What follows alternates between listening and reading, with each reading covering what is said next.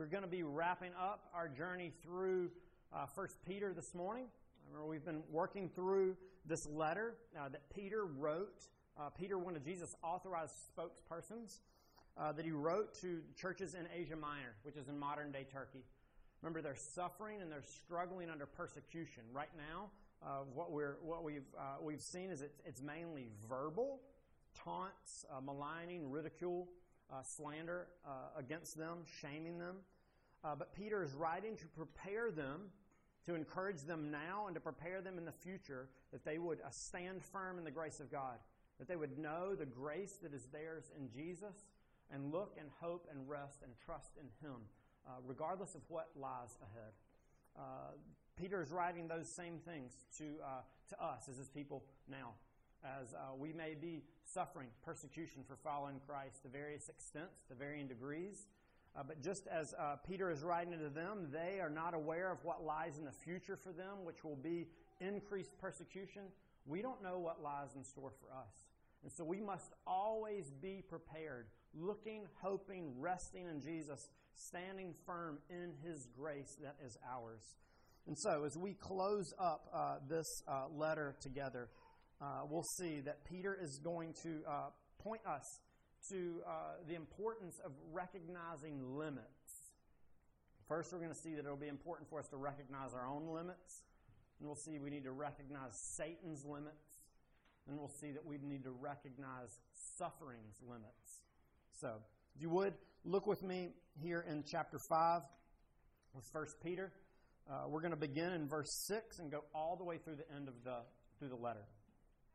If you're following along in one of the black Bibles there in your seats, this is on page 1017. This is the Word of God for us this morning. Humble yourselves, therefore, under the mighty hand of God, so that at the proper time He may exalt you, casting all your anxieties on Him because He cares for you. Be sober-minded, be watchful. Your adversary, the devil, prowls around like a roaring lion, seeking someone to devour. Resist him, firm in your faith, knowing that the same kinds of suffering are being experienced by your brotherhood throughout the world. And after you have suffered a little while, the God of all grace, who has called you to His eternal glory in Christ, will Himself restore, confirm, strengthen, and establish you. To Him be the dominion forever and ever. Amen. By Silvanus, a faithful brother, as I regard him, I have written briefly to you, exhorting and declaring that this is the true grace of God. Stand firm in it. She who is at Babylon, who is likewise chosen, sends you greetings, and so does Mark, my son. Greet one another with the kiss of love. Peace to all of you who are in Christ. Let's pray. Father, we thank You that You give us Your Word. We pray that as Your people who struggle to stand firm in Your grace, may we know more of the depth of Your grace and Your mercy to us. May we see Christ, may we cling to Him, and may we stand firm in Him. Holy Spirit, use Your Word to do that this morning. Amen. A few years ago, Admiral William McRaven was delivering the commencement address to the University of Texas. He's a former Navy SEAL. And as he begins his speech, he's talking about his experience and his time in Navy SEAL training in the Navy SEAL school. Some of the rescue swimmers among us may recognize some of this as sounding familiar. This is how he begins his speech. Every day during training, you were challenged with multiple physical events. Long runs, long swims, obstacle courses, hours of calisthenics, something designed to test your mettle. Finally, in SEAL training, there's a bell, a brass bell, that hangs in the compound for all the students to see. All you have to do to quit, is ring the bell. Ring the bell, and you no longer have to wake up at 5 o'clock. Ring the bell, and you no longer have to do the runs, the obstacle course, the PT, and you no longer have to endure the hardships of training. All you have to do is ring the bell to get out. If you want to change the world, don't ever ring the bell. Okay. You see, the end of being a Navy SEAL is ringing the bell. Of coming to your limits and recognizing and realizing, I can't do it. I don't have what it takes. It's understandable that in the context of being a Navy SEAL or a Coast Guard rescue swimmer, that you're trying to identify men and women who really, in the context of what they're doing, don't have any limits and they can take it. Ringing the bell is the end of being a Navy SEAL or a Coast Guard rescue swimmer. But the Christian life begins with ringing the bell. You start the Christian life by ringing the bell and saying, I recognize my limits. I can't do this. I need someone else to do what I can't do. What may be a place of shame or dishonor to a SEAL, to a rescue swimmer, becomes the hallmark of being a Christian.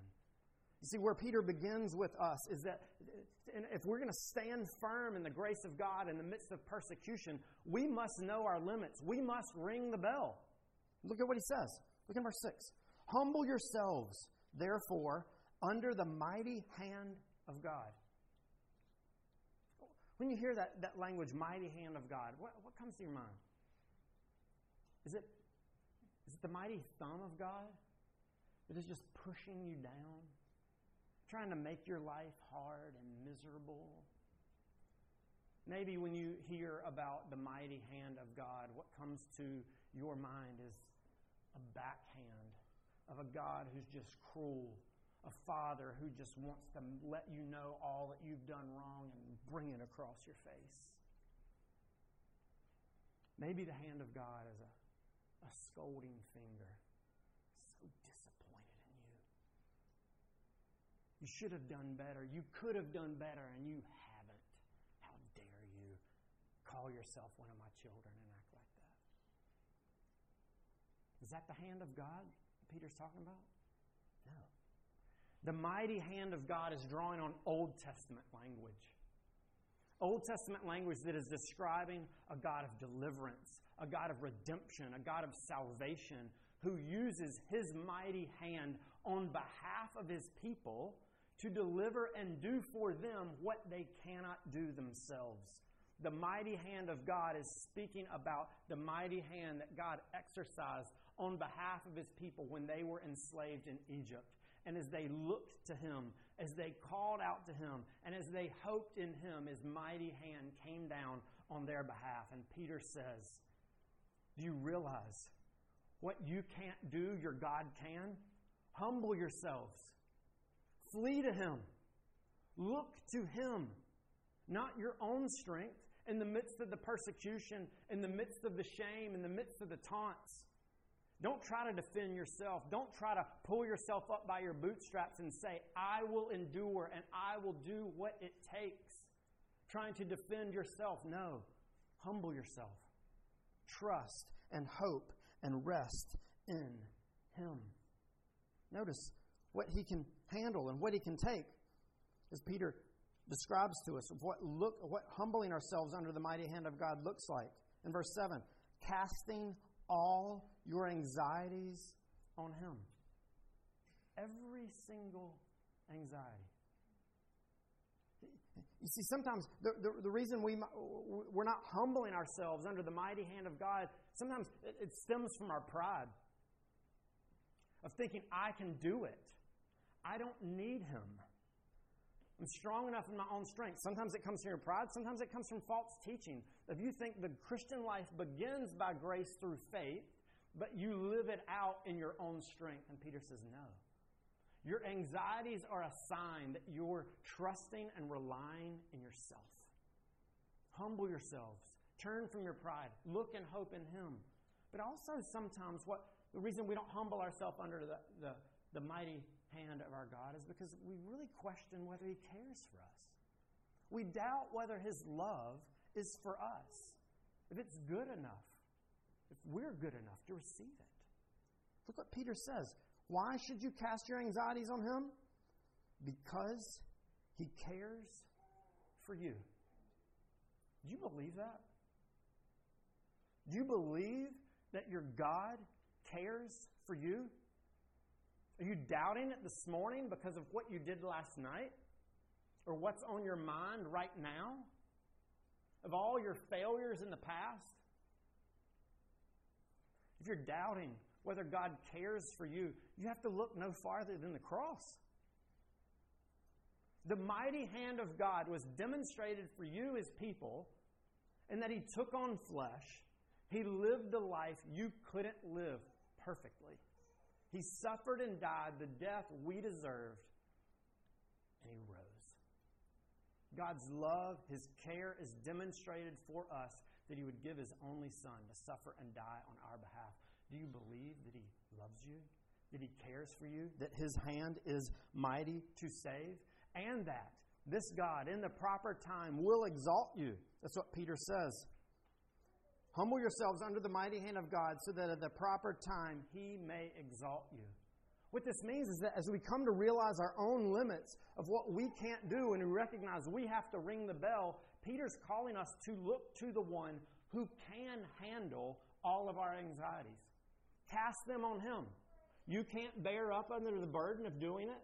Your anxiety is overflowing your fears out of your mind and your heart. Peter says, look to the one who doesn't have a limit. Know your own limits and look to the God who can bear up under every single one of your anxieties and fears. You will never put anything on Him that He cannot take. You have limits. I have limits. But our God doesn't. So, as Peter points us to the God who has no limits, as we recognize our own, that we're going to hope and rest in Him, He also wants us to know and understand that Satan has limits, that we need to know his limits. There's this famous quote at the end of a movie called The Usual Suspects.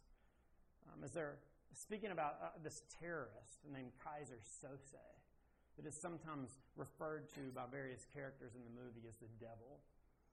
The character at the end says that the greatest trick that the devil ever did was convincing people that he didn't exist. Peter says, I don't want you to fall underneath that trick. You need to know and you need to be aware that the devil does exist. Satan exists. Reality, from the biblical worldview, is not just what you can see and feel and sense. Reality is material, but it is also spiritual. And there's things going on in this world that we can't see and can't understand. And Peter says, Satan is real. And he is prowling around, seeking to destroy you. Look at what he says. Be sober-minded, be watchful. Your adversary, the devil, prowls around like a roaring lion, seeking someone to devour. He is active. He is real. He is operating in this world and in your life. And Peter says, be sober-minded. Be alert. Be aware that he is not a myth. He is real and he is active and operating in this world. But notice, Peter doesn't want us to go off to the other extreme. One danger would be to believe that the devil doesn't exist and to ignore him. The other danger would be to give him too much credit, too much power, to fail to recognize his limits. Notice, Peter points us to the limits that Satan, the evil one, has. Look in verse 9. This roaring lion is seeking someone to devour. Resist him, firm in your faith. Resist him. Peter is saying that this evil lion that is prowling around seeking to devour you in the midst of your sufferings, in the midst of your persecution, trying to convince you to turn from God, trying to use his schemes just like he did with Adam and Eve, of bringing questions into their mind of God's goodness. Does he really care about you? If he really cared about you, you wouldn't be going through this suffering and these trials right now. What Adam and Eve failed to do, Peter is saying we can do. We can resist the evil one. How? In Christ. Stand firm in your faith. Faith in yourself? No, we've already rung the bell. Faith in Jesus. Because in Jesus, Satan has been defeated. In Jesus, you and I have died to sin. In Jesus, we have died to the evil one. He no longer has power and dominion over us. Prior to coming to Christ, we could do nothing but continue to follow our enslavement to him and our sin. But Peter is saying now, through the work of Jesus, his power has been broken, and you can resist him because of what Jesus has done. Because it's in Christ that we have a faithful shepherd, a faithful overseer who defends his people against the prowling lions. Remember, we saw that last week as we looked at what elders are supposed to model. But remember at the end of chapter 2, you were like straying sheep, but have now returned to the shepherd and overseer of your souls.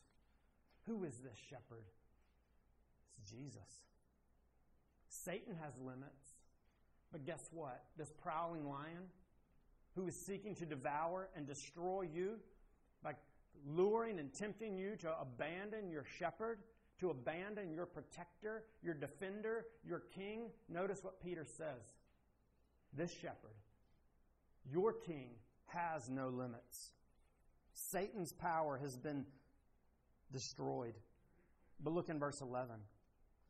To him be the dominion forever and ever. Amen. The shepherd that we have, King Jesus, our defender, our protector, has all power, all rule, all authority forever. Satan may be prowling around, but we need to stand firm, hoping, resting, trusting in Jesus, who has no limits. We can't do it on our own. We're not relying on ourselves. We're fleeing, and we're running to Christ, and we're calling out just as he called us to. And as we prayed to him this morning to guard us from the evil one, he answers those prayers. Let's recognize our limits. Let's recognize and know Satan's limits. Lastly, we need to know suffering's limits. We already saw and talked a little bit about Satan's schemes of calling into question God's goodness with Adam and Eve, calling into question God's goodness with you and me. But he's operating, there's another encounter that Jesus actually had with Satan. And Satan's goal then was to try to get Jesus to ring the bell. To get him to ring the bell in a different way. See, the pattern that we've seen through Scripture is it's suffering and then glory. It's following Christ and his suffering on our behalf, and then later we will experience glory that Christ has secured for us. But as Jesus had been fasting for 40 days and 40 nights in the wilderness, Satan comes to him and he's like, Jesus, there's a way to glory that circumvents the suffering. You can go around it. Just ring the bell. Instead of doing what God's called you to do, look to me. I can give you all of this and you can avoid it all. It's so much easier. But Jesus didn't fall for those schemes. Do you realize that as we have seen, God is using these tests, these trials to purify His people, the persecution to purify His church. Satan is also active in the midst of those persecutions, and he's seeking to entice you to ring the bell, to avoid following and hoping in Jesus in the midst of suffering, recognizing that to live a Christ-like and cross-shaped life means resting and hoping in the suffering King who died for us, but who's also coming and bringing glory for us. Satan's like, hey, I can get you out of this suffering and this persecution. All you have to do is ring the bell. Quit resting in Jesus. That's why you're being persecuted, because you're hoping in Christ in the midst of this world. God's told you from the beginning that Satan and his seed will be at enmity with the people of God. Just turn from God and all of the persecution will stop. Peter here wants us to recognize and know in the midst of our being overwhelmed, in the midst of our persecution, when the shame, when the taunts, when the rejection get too much, maybe the physical pain gets too much, and you are hearing the tempting cry of the devouring lion saying, ring the bell. Give up. Don't hope in Jesus. Peter's saying, know that suffering has limits. Look in verse 9. Resist him, firm in your faith, knowing that the same kind of suffering are being experienced by your brotherhood throughout the world. Yeah, these sufferings are great. They're expansive. Every single believer will experience them throughout the world. It seems like there's no limits to where the suffering stretches. But notice what Peter says. There's an end to it. It will not last forever. Look in verse 10. After you have suffered a little while, the God of all grace, who has called you to His eternal glory in Christ, will Himself restore, confirm, strengthen, and establish you. Compared to the glory that God has in store for us, these sufferings are only lasting a little while. Notice what he says. Although the sufferings have a limit, notice what he says about God in the midst of this context. After you have suffered a little while, the God of all grace. There is no limit to the grace that God has for His people. In the midst of your suffering and what He has in store for you, stand firm in the grace of God that He has, the God of all grace that He's extending to you, His people. Recognize the type of glory that awaits us, suffering and then glory. Just like Christ experienced suffering and secured glory for His people, suffering lasts a little while, but notice what he says. The eternal glory in Christ that He has for you. And it is this God who will Himself restore, confirm, strengthen, and establish you. Peter is saying, look forward to the end of the story. Right now, it seems like the world is being dominated by God's enemies. In fact, he alludes to that in verse 13. She who is at Babylon, who is likewise chosen, sends you greetings. Some think Peter's saying he's using this figurative language to talk about Rome. Maybe he is. Maybe he's just talking about the fact that right now the fullness of Christ's kingdom hasn't come on this earth. And still God's enemies rule and control, and they're abusing God's people. But what are we waiting for? Our God to come. And He will. And the suffering will end. Listen, as Peter points us to the end of the story, listen how John tells us what the end is going to look like in Revelation chapter 21. And I heard a loud voice from the throne saying, behold, the dwelling place of God is with man. He will dwell with them, and they will be His people, and God Himself will be with them as their God. He will wipe away every tear from their eyes. Death shall be no more, neither shall there be mourning, nor crying, nor pain any more, for the former things have passed away. And He who was seated on the throne said, behold, I'm making all things new. Also, He said, write this down, for these words are trustworthy and true. And he said to me, "It is done. I am the Alpha and the Omega, the beginning and the end. To the thirsty I will give from the spring of the water of life without payment. The one who conquers will have this heritage, and I will be his God, and he will be my son." God is going to bring an end to it all.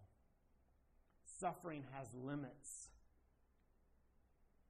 because the God of no limits will bring an end to it. Fulfilling his promises that have been secured in Jesus, he will bring an end to all of your suffering and mine when Christ returns. But we wait. We wait. Standing firm in the grace of God that is ours in Christ. How do we do that? We recognize our limits. We ring the bell and flee to Jesus. We recognize Satan's limits. That Jesus, who has all dominion and power, has defeated our enemy. And he is the powerful and mighty one. And we recognize suffering's limits. That Jesus has and will bring an end to it when he returns for you, his people. This is the good news of the gospel. This is the true grace of God. Stand firm in it and cling and hope only in Jesus. Let's pray. Father, we thank you that the gospel is true. We thank you that we are reading the very word of God to your people. Show us more and more the depth of your grace. Show us more and more the truths of the Scriptures, that we may see how mighty and sufficient Jesus is. You are God of all grace. You, the one who has eternal glory. You, the one who has all dominion and all power. We thank you that you have done all and given all for us, your sheep. It's in Christ's name that we pray. Amen.